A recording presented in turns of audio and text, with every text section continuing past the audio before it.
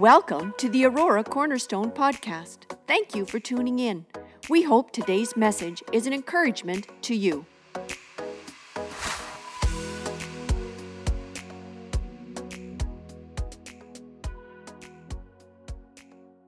We are going to turn to John chapter 15. So please take your Bibles and go with me there.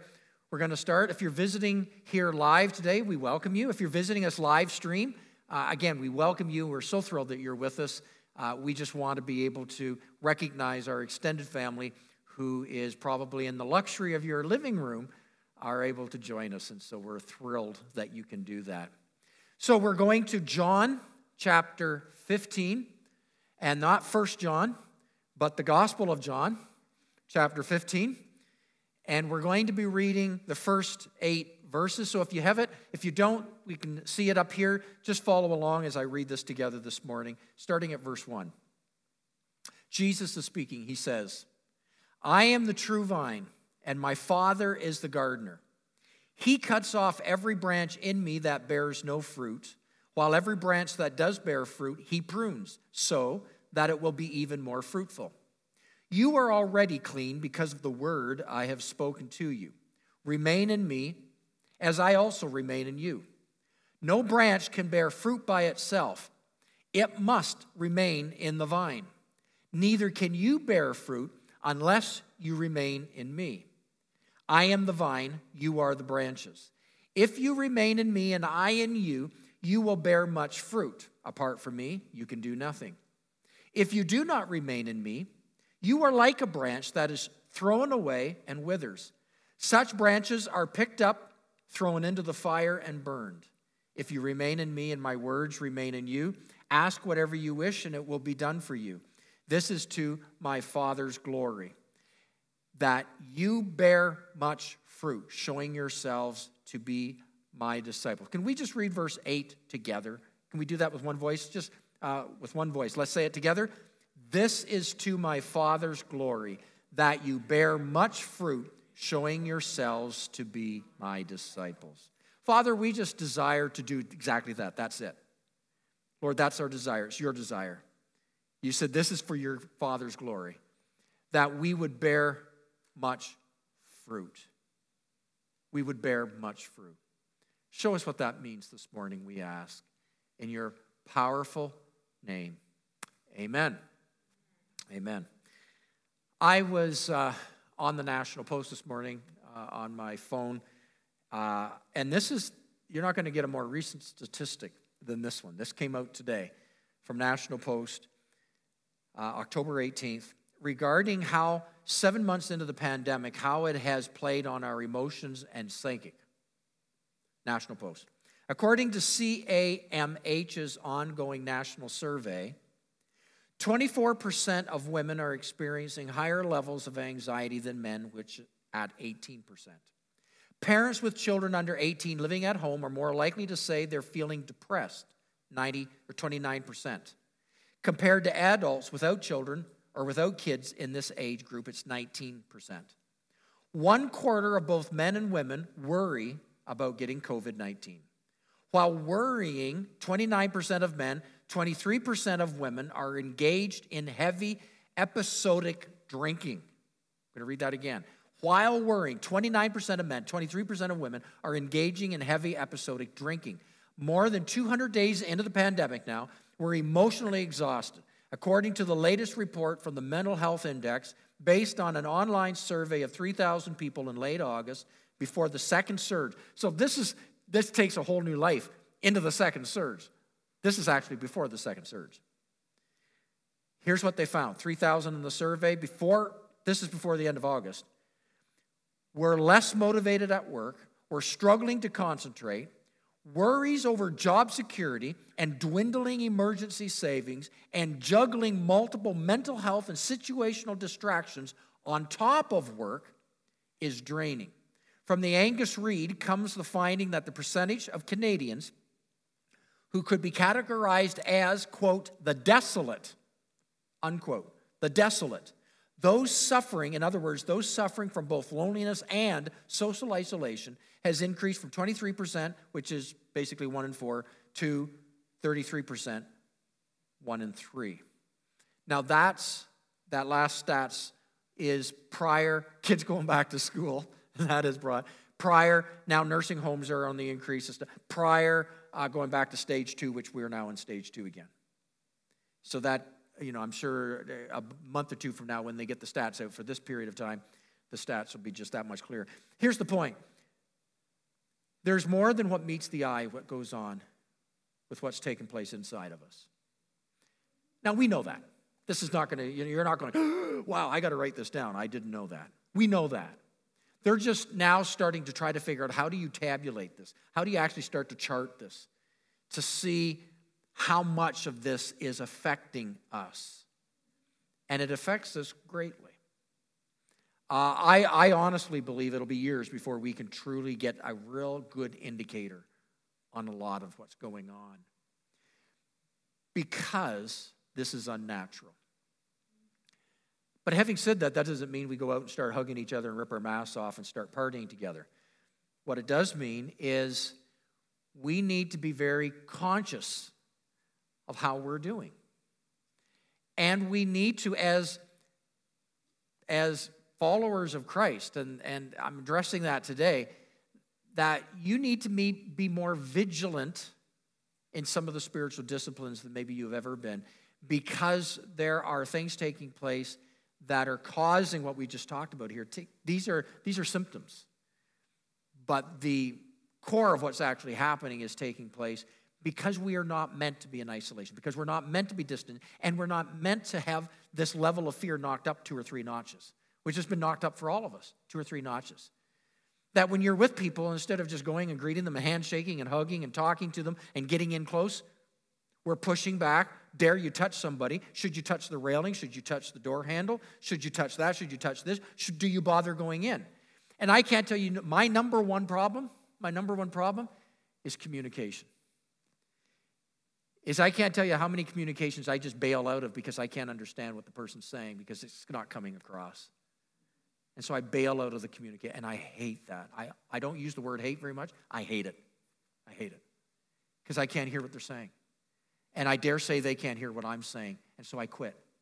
I quit trying to communicate. And communication is tough to start with at the best of times, let alone when we can't. And so we pull away. Don't know really what they're saying. I don't know what they're trying to say. And they give up, they're exasperated. I give up trying to say things I would normally just loose talk and casual conversations. I quit. You know what it's like. You do it too. Or if you don't, then it's a whole exercise in exasperation of going, huh? Or you pretend you hear and you go like that, but you have no idea what they're saying. Which is better.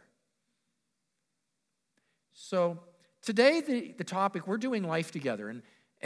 And it's not a play on words. It really is. We got to do life together. And those 3 words are so key. It's not about thinking about life. It's not about praying about life. It's not about good intentions of life. We got to figure out how to do it. Life. We only got so many years of it. And then it's over. Life. We got to do life, not separately. We got to figure out how to do it together. And that's just not just a pandemic message. This is life. And I think this more than ever, there's some powerful lessons we can grab. The Holy Spirit is God is not wringing his celestial hands over what's taking place. He's not going, COVID caught me off guard. Not at all. I believe he is granting a way of escape where there is blessing if we would hear what he is saying. So we're trying to do that. We're trying to lean in. And this particular text today is, I believe, one of them. It's a farmer's text. So today you're going to have some lessons from the son of a farmer. That's me. I'm a son of a farmer. So I'm going to stand up proud. Son of a farmer, okay. 27 years, I was able to observe my father on a farm. It was on a dairy farm. We had Jersey cows. What are Jersey cows? They're the good-looking cows. They're the brown ones. They don't have black on them. They don't have white stripes. They got maybe some black on them, maybe, but they're brown. And they're the most temperamental little beasts you've ever seen. They look like they are cute and cuddly, but they are the most ordinary little things. They're the smallest of all the cattle in the dairy production. but it's been known they are the most high-wired. And so we were on a farm with Jersey Farm, dairy farm. We farmed it. That's all I knew for the first 27 years of my life. Really 21 years. Then I went off to Bible college, got married, into ministry. So for 21 years, I spent a lot of time on the dairy farm, and then the farm was sold out after 27 years. I want to share some lessons learned from the son of a dairy farmer. So I can't say I'm a farmer because I wasn't, but I observed a number of things, because this passage today that we just read in John 15 is a farming type of passage, and our focus today is growing to be like Christ. It's the third part of the series. I encourage you, those online, go listen to previous messages. We're building on this. We're building on this. Each one is tagged to each other. And there are 2 attachments on the website so that you might be able to, in a community, and I encourage you, a community is 2 or more, in a community of people. It could be at work, it could be neighbors, it could be family, but whatever the community is, I've given you questions that you can just dialogue through the things we're talking about, taken from John chapter 15. If your community might be some seekers. They're not followers of Jesus. They're just people that maybe you work with, people that you hang out with, that you do sports with or something. Then I've actually got a separate questionnaire that is not evasive regarding a lot of the scriptures, but just are more seeker-friendly so that you can dialogue around this. That's available on the website. You can download that. I encourage. Here's our goal. This is a goal. That each one reach one in 2021. That we're going to reach people. We're going to be in a community, 100%. All of us are going to be somehow dialoguing with the things we're talking about. So I give this today, then this spills out throughout the week. Wednesday morning, women are coming here. They're talking about this. Wednesday night, I'm meeting. We're talking about this. Small groups, we're talking about this. Everything flows out of this. So let's start in. Lessons from the son of a farmer. First of all, I want to talk about a thing about farmers. Farmers are known, they are notorious for peaking. Farmers like to peak, and I don't mean in a disgusting way. Farmers like to peak. I still see my father walking through his cornfield, peeking at his crop. And they're notorious for it, and as a matter of fact, it's good that they do this. Farmers are notorious for peaking. So when the crop is just, maybe a few inches above the ground, one of the things we grew by and large, because it was a dairy farm, corn and grain. So the corn, we had a lot of corn. So when the corn would break a few inches above the ground, my dad would be out in the field and he would be checking to see what it needs. Is it being smothered out by weeds? He needs to know that. Is it insecticide? Does he need to apply it? Does he need to do just some care, or does it need to be watered? He needs to check to see how's it doing. Because what he's about to do is based on peaking. He has to peak. He can't just guess at it. He can't say, well, here's what I did last year. I'm going to do the same this year. He's got to observe his crop. And when it gets a little higher, maybe a foot, 2 feet, he's out there checking it again. And when it gets to be a bit higher, the corn, he's out there, he's looking at how's it developing. You see, the corn is all about the fruit. It's not about how good it looks. It doesn't matter if the stalks have more tassels at the top or they just have, luscious leaves flowing from them. That means nothing. What is significant is, are those corn stalks producing the fruit they were intended to produce? And then he will apply what it needs to make sure they are, to bring out the best in them. And sometimes that is aggressive. Now, might I say, let's go to John 15. You see, the gardener, he understands the crop better than the crop understands the crop. You see, the stalks don't understand what they need. They just grow based on their environment. But it's the gardener who looks after them. The gardener goes after the fruit.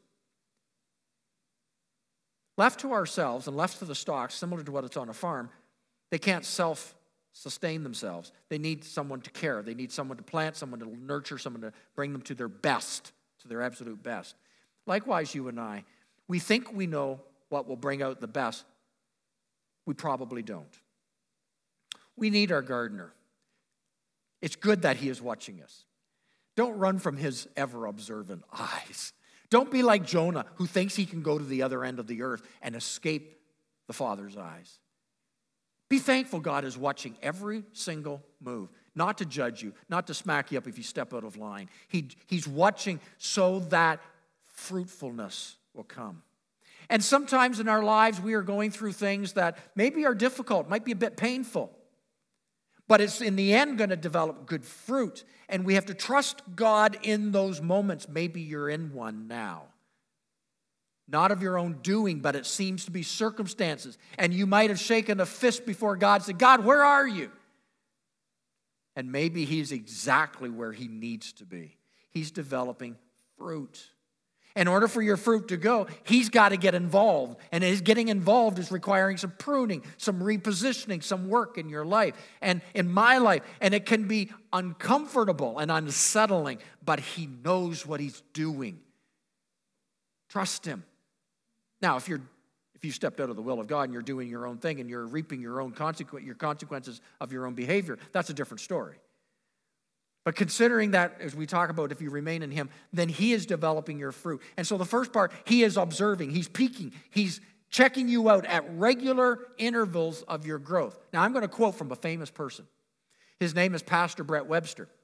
And this past week, we were in a school of discipleship, and he said something. We were talking about this and that, and he made this comment, something to this effect. He said, it's not about the destination, it's about the navigation. And I looked over and said, who are you quoting? He said, well, I came up with that. I'm still not 100% sure he did because it was just too good. And so if you want to quote it, you've got to get permission. I don't even know if I got permission. Everyday navigation. Every day, God is interested. Yes, in the destination, absolutely. But he's interested in today. Very interested in today, October the 18th. He's very interested in how you're doing. And he's very interested in October the 19th, how you're doing. And October the 20th, which is a great day, 36 years ago, thank you. Lori and I bewedded. Just needed to check my facts on that one. He's peaking. Thank God he is. And he's pruning and preparing you to be the absolute best fruit. That's the first thing I want to share. Let's go to the next one. Verse 8. This is to my Father's glory that you bear much fruit, showing yourselves to be my disciples. Number 2, how God views fruitfulness. He understands what is best. We don't. Okay, the vine doesn't know what best is required to make it the best. The gardener does. So you have to trust that to the gardener.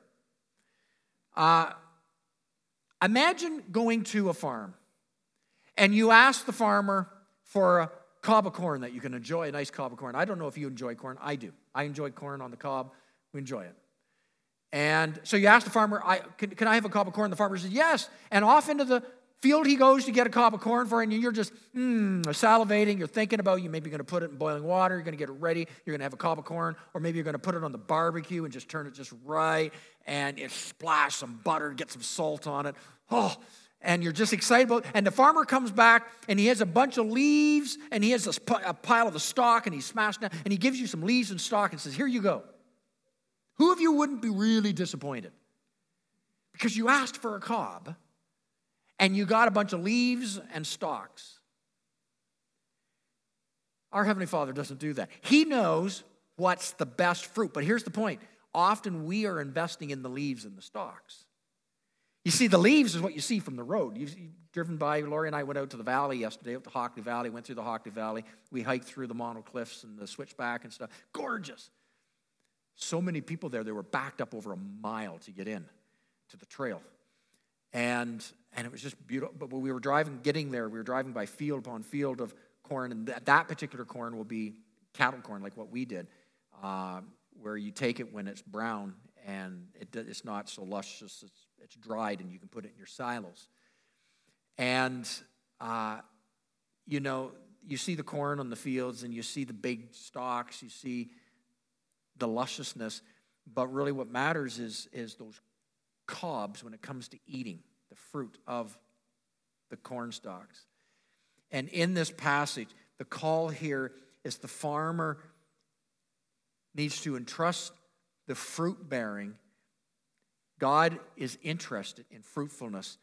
And here's the thing, fruitfulness in the kingdom of God has to do with Isaiah 32, verse 17. It says, the fruit of righteousness will be peace. The effect of righteousness will be quietness and confidence forever. Hosea 10:12 speaks of that the fruit is unfailing love. Sometimes we think the fruit's something else, but the fruit is ultimately character development. And God is very much after, how is your character being developed? Because we can have other things going on in our life. We might think the fruit of life is how much money you have. Or the fruit of living is, are you in a place of authority? Are you the top dog in your business? Or maybe you feel the fruit is if you are in a position of recognition and fame or posture. You are the best athlete. You are the best this. You are recognized as this. But that might not be the fruit at all. God's more interested in what's going on inside you. Because what's going on inside you is ultimately going to affect what comes on the outside. And so we can put all the stuff on the exterior and what we look in the homes and the cars and the clothing and all the things around us, but that's not what God is looking at. You see, the gardener understands what real fruit is and what fake fruit is. And real fruit is character. Note what he said here. The fruit of righteous living. Are you living right? Now, only you can answer that. Because you can put on a facade for the people around you. But the real you are those maybe closest to you. And certainly you can't fool God. Righteous living. And out of that will come peace. There will be a tranquility. There will be a sense of peace when people are around you. It says then the effect of righteousness will be quietness and confidence. You won't have to be loud or boisterous. You won't have to be one who takes it by force. But your quietness will speak volumes. The meek will inherit the kingdom. Quietness will speak volumes. And confidence, not up and down and back and forth. You don't know yet. You're afraid of, wow, what kind of mood are you in today? But confidence in the Lord. Hosea speaks of unfailing love. You know, love today is often conditional. It's based on, if everything's going your way, if you're getting what you want. But unfailing love. That's his love to me, and that's the love that flows out. That's the fruit he's after. That's the character he's developing in us. See, the gardener, a true farmer, understands what the fruit, the vine doesn't know. The stalk doesn't know what the fruit is, and we frequently need to let him develop that fruit in our lives. Number 3, I want to talk about unproductive fruit, and this comes back to verse 6. John 15:6, it says, "If you do not remain in me, you are like a branch that is thrown away and withers. Such branches are picked up, thrown into the fire, and burned." Kind of a grim picture. Jesus, after describing himself as the vine, his Father the gardener, he drives home the point here by saying the Father cuts off everything unfruitful in the branch. Now, we've got to pick up on this. I shared last week, there's a difference between being a part of the human family that God created and being a child of God. There's a difference. We need to know that. There are people who have mixed up, and preachers and pastors and teachers in seminaries who have not got this right. We need to go back to what the scripture says. We are part of God's created family, every one of us in the human race, but we are not all children of God. Children of God, you have to be adopted into the family. And you are adopted when you surrender your life to the lordship of Jesus Christ. It's called born again. Then you are children of God. It's not automatic. You're part of the general family of humankind in his likeness and his image. But then he offers you the gift of salvation to be a child of God. And in that we come into his family and celebrate his family. And we celebrated it this morning in the first service. We had a water baptismal service. And we celebrated the gift of life into the family of God. And we sing the song, "I'm so glad I'm a part of the family of God." Talked about all that last week. That is the gift of life into God's family. Having said that, but if you pull away from the vine, it's only as you remain into the vine. If you pull away from the vine, it's a whole different story. And that's what he's saying. Verse 6, if you do not remain in me, you are like a branch that is thrown away, withers. Such branches are picked up, thrown into the fire, and burned. Now, he goes to describe 5 things that happen to the branch. Did you note that? Verse 6, cut off and thrown away, withers, picked up, thrown into the fire, and burned. But seriously, of all those 5, the only one that really matters is the first one. If you're cut off. If you're cut off, the rest really don't matter. You see, everything, if we're going to be growing in Christ, everything is contingent upon remaining in the vine. If you don't remain in the vine, the rest of it doesn't really matter. If you're cut off, it's done. If you're cut off, it's over. If you're severed, the other's just a matter of time. You got to remain in the vine. You got to remain in the vine. The whole thing comes down to this. In order to be fruitful, you have to be 100%, not 90, 80, 95, 100% connected to the vine. Two words that come out here. He starts, the first one, he says, if you remain. The word if. 5 times in these verses, he uses over and over the word if. If. Well, if he uses it that many times, he's serious about the word if. If allows no room for maybe. It's conditional. It's a choice. You have a choice if you remain, but it leaves the choice. A choice, if you do not, then you've made a choice as well. If you remain. If we do not choose to remain in the vine and be fruitful, we can't choose then to have the benefits of what the vine offers. It just can't happen. If you're cut off, then you've cut off yourself from that vine. There are many today who hope God's grace will extend beyond their selfishness and override the consequences of their choice. But it doesn't. When I was growing up in the farm, I had chores. And I was the only boy, my parents, and so I had a fair share of chores. Now, when we're talking farm chores, we're not talking making your bed in the morning, vacuuming the floor once a week, and putting the dishes in the dishwasher. Okay? We're talking chores. Chores on the farm usually entailed all of that, plus you had a lot of cattle. We had cattle, we had 5-stall operation, and so twice a day you had to milk the cows, and that was a family endeavor that we would be involved in milking, but it's just not milking cows. It's about getting machines ready. Then it's about cleaning up afterward. In a dairy farm, you can imagine there's a lot of cleanup taking place to keep the bacteria low. Tons of cleanup. Clean. Everything had to be immaculately clean.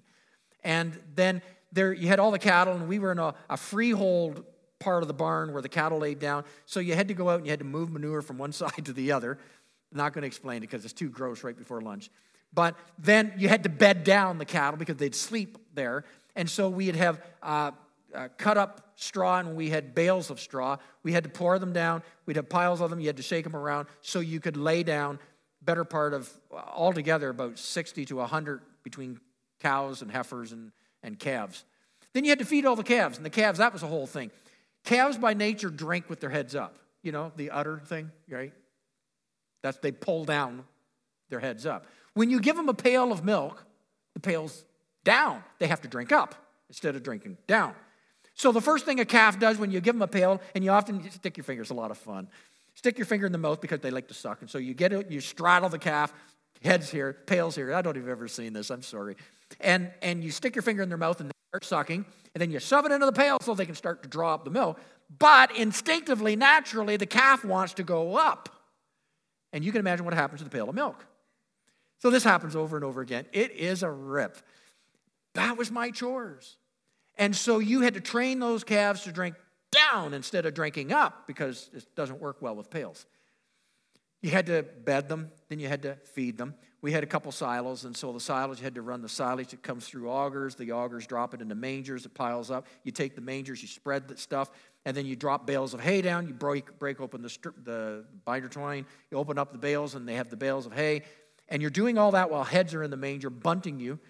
And so you're bedding them. You're preparing. You have to milk. The milking just in itself is an hour and a half to an hour 45 minutes. Just milking twice a day. Just the milking, let alone the feeding, the calves, everything else. Now, you're getting a lesson from the son of a farmer. Those were my chores. Forget beyond just make my bed, vacuum, and put the dishes in the dishwasher. Those were the chores. But here's the thing. I know you're going to find this hard to believe, but I like to goof off. And I would like to goof off and not do everything, but still get the benefits of being all the things being done. Because there were benefits, and the benefits weren't monetary. If you thought that we got rich, we got 50 cents a week. So yeah, it took a long time in order get anything with 50 cents a week. No, the benefits were the other things. You're on a farm. I mean, you got the world at your disposal. I was 11 years old, and I made my first dune buggy out of a Volkswagen. A lifetime. I was just a couple years later, I had my own motorcycles, and then snowmobile. Those were my benefits. But I could not enjoy the benefits if I didn't do the chores. See, here's the problem. They were my choice. I wasn't made to do it. But benefits came as a result of what I chose to do. Now you get that. So here's the point. When it comes to, he says, if you remain, your choice, if you remain, you will get the benefits of what the vine offers. It's like the benefits I would get on the farm. They were great benefits. But if I choose to goof off, if I choose to do something else, then I can't reap the benefits. Why is it we have a tendency, we think we should have the benefits, and we argue we should have the benefits as our right when we haven't been faithful to the choices we've made? If you remain in me, he says, if you remain in me. Lori and I, our first church we were in, we inherited a vine. It was the third house we lived in. The first church, we had three, moved a lot. And so the third house we were in, we inherited a vine. And we didn't know anything about how to look after it. So in the second year of the grapevine, we noticed that some of the lower hanging branches dropped these little things into the ground. We didn't really pay a whole lot of attention to it. It's just little tiny branches into the ground. Third year, we noticed, oops, there's a problem. We began to inquire and ask questions. We realized what just happened. What happened, they dropped them, when they got near the dirt, they dropped these little sucker branches in, and they began to draw up nourishment. Instead of coming from the main vine, they were drawing it off of these little suckers going into the ground. And here's what happened. Right around them, the leaves were nice and green. So we thought it was doing great. But the grapes kept getting smaller every year because it was illegitimate source. And so it was drawing up, and it was an illegitimate source. And so it's not going to the grapes, it was going to the leaves around that little drop. In a matter of 3 to 4 years, the vine was almost done. It was almost dead because nothing went, very little, all illegitimate sources. And I discovered something in the grapes, but it's true in life, is it not? That we begin to, if we're not careful, if we don't get it from the true legitimate source, it's a choice. If you remain in me, he says, if you choose to get from the other sources, what are the other sources? Maybe the source you're drawing from is, they've noticed in pandemic days that we're eating more. Maybe we're just indulging in satisfying ourselves that needs to be the Lord, but we're indulging in maybe food. Some of the things that are happening, entertainment has gone like through the roof. And so we're absorbed in entertainment, absorbed in gaming, absorbed in media, absorbed. And so what we're doing, dropping a root down, but guess what? The fruit's not growing though, because it's growing something else. And it's developing, and maybe we look okay for a while, but the fruit, the character fruit's not being developed. Because if you remain in the vine, the results are good. But if you don't, if you drop some suckers somewhere else, if you're drawing it from other sources, and there's so many different other sources that it can be entertaining, it can be abusing drugs, it can be with alcohol, it can be overdosing, it can be with recreation, it can be whatever. Put that in there. And when your roots dig into them, eventually you'll be cut off from Christ because there's nothing left of the fruit. Therefore, if a person remains in me and I in him, you will bear much fruit. Apart from me, you can do nothing. The last part, so if is so important. The second part, did you know that? If you remain, the word remain. Everybody say remain. Now, I want to give another son of a farmer story. We had border collies. Only ever one border collie at a time. We had border collies. They're the little black and white dogs. And they're known to be sheep dogs, but they're great cattle dogs too, because their nature, if you've seen them work maybe on TV or on social media, you see them come up behind and then they crouch and then run up behind and crouch and run up behind, okay? That's a well-trained dog. And we would train our dogs, but our dogs were a little bit of independent spirited. And so on the farm, naturally speaking, border collies, like most dogs, border collies love to chase things and get them running full speed. Our dogs would chase squirrels, and they just loved to watch squirrels run crazy like to get away. They would chase cats like that. They would chase rabbits, and the rabbits would be in full flight. They like to chase things and have them run. And left to themselves, they will chase cows. But that's a no-no. You see, you can chase steers. Doesn't matter if steers run full speed. Doesn't matter if heifers run full speed. Cows are not to run. Think about it for a second. Half of them are pregnant. And even all of them virtually are carrying milk, a lot of it. They're off balance by their milk supply. And the last thing you want them to do is run, because running endangers them. The dogs don't know that. We know that. The cows don't even know that. So here's what would happen. We'd have the border collies, and they were trained, they were good. But we had to go to the field with them. And when we would call the cows in twice a day in the 6 months during the summertime, when we would call the cows in, the dogs would do their thing. But here's the thing. We noticed this.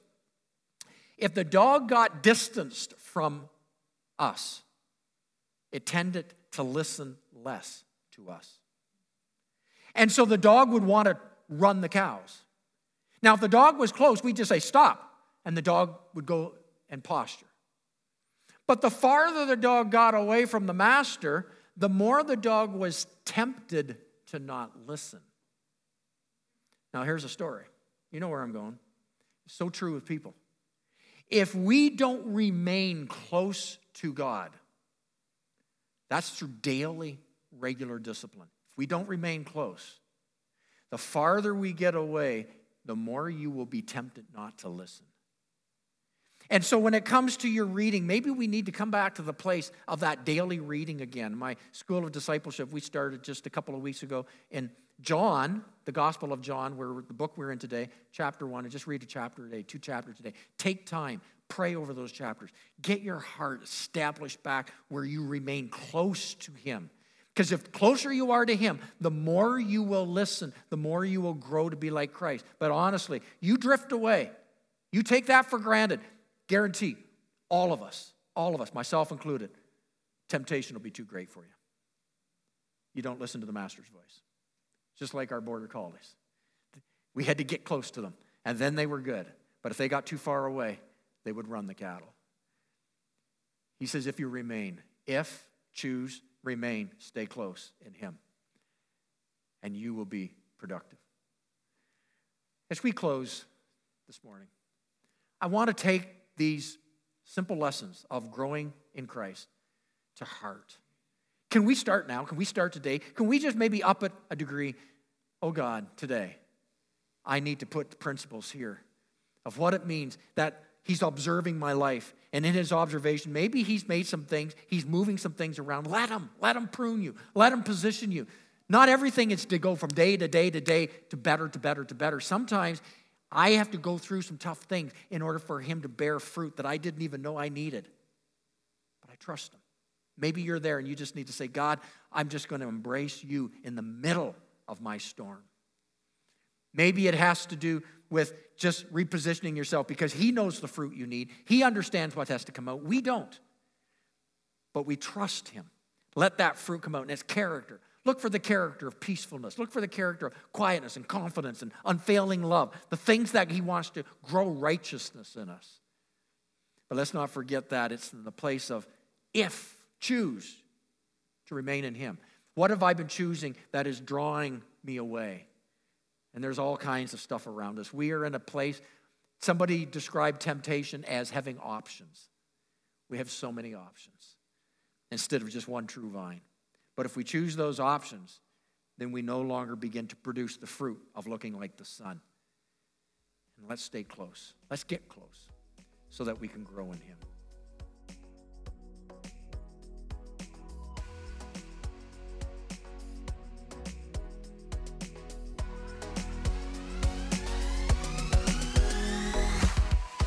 Thanks for listening to the Aurora Cornerstone podcast. Remember to subscribe. For more information about our church and our ministries, visit auroracornerstone.ca.